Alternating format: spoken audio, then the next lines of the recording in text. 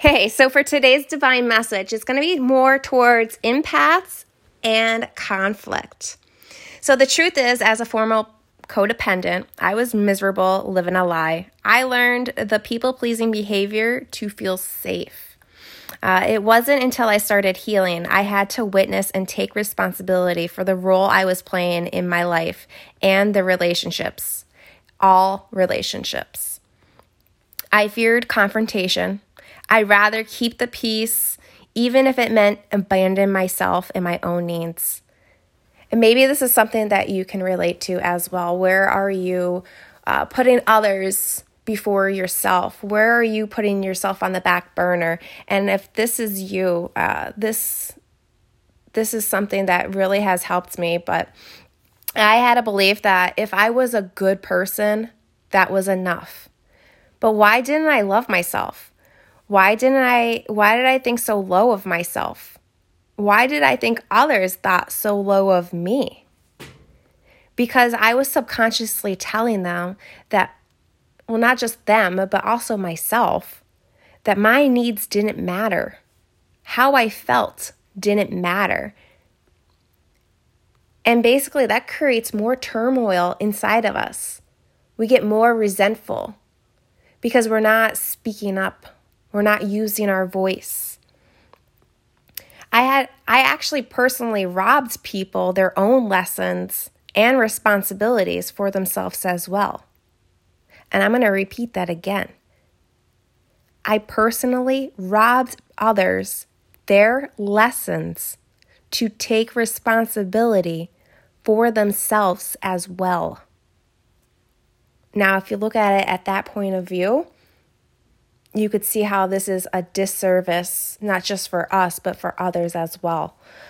So healing starts at witnessing and learning about our behaviors, but the healing starts when we start to put that knowledge into action. So how do you start to find your lost voice? 1, know yourself. 2, know your environment. 3, know your boundaries. What are you willing and unwilling to do? What are you available for at the moment, and what are you not available for in the moment?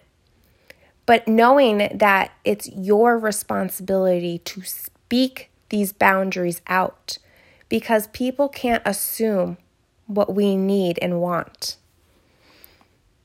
It's using it, owning it, and embracing it. Allow yourself to express yourself. You can also do some singing or chants exercises.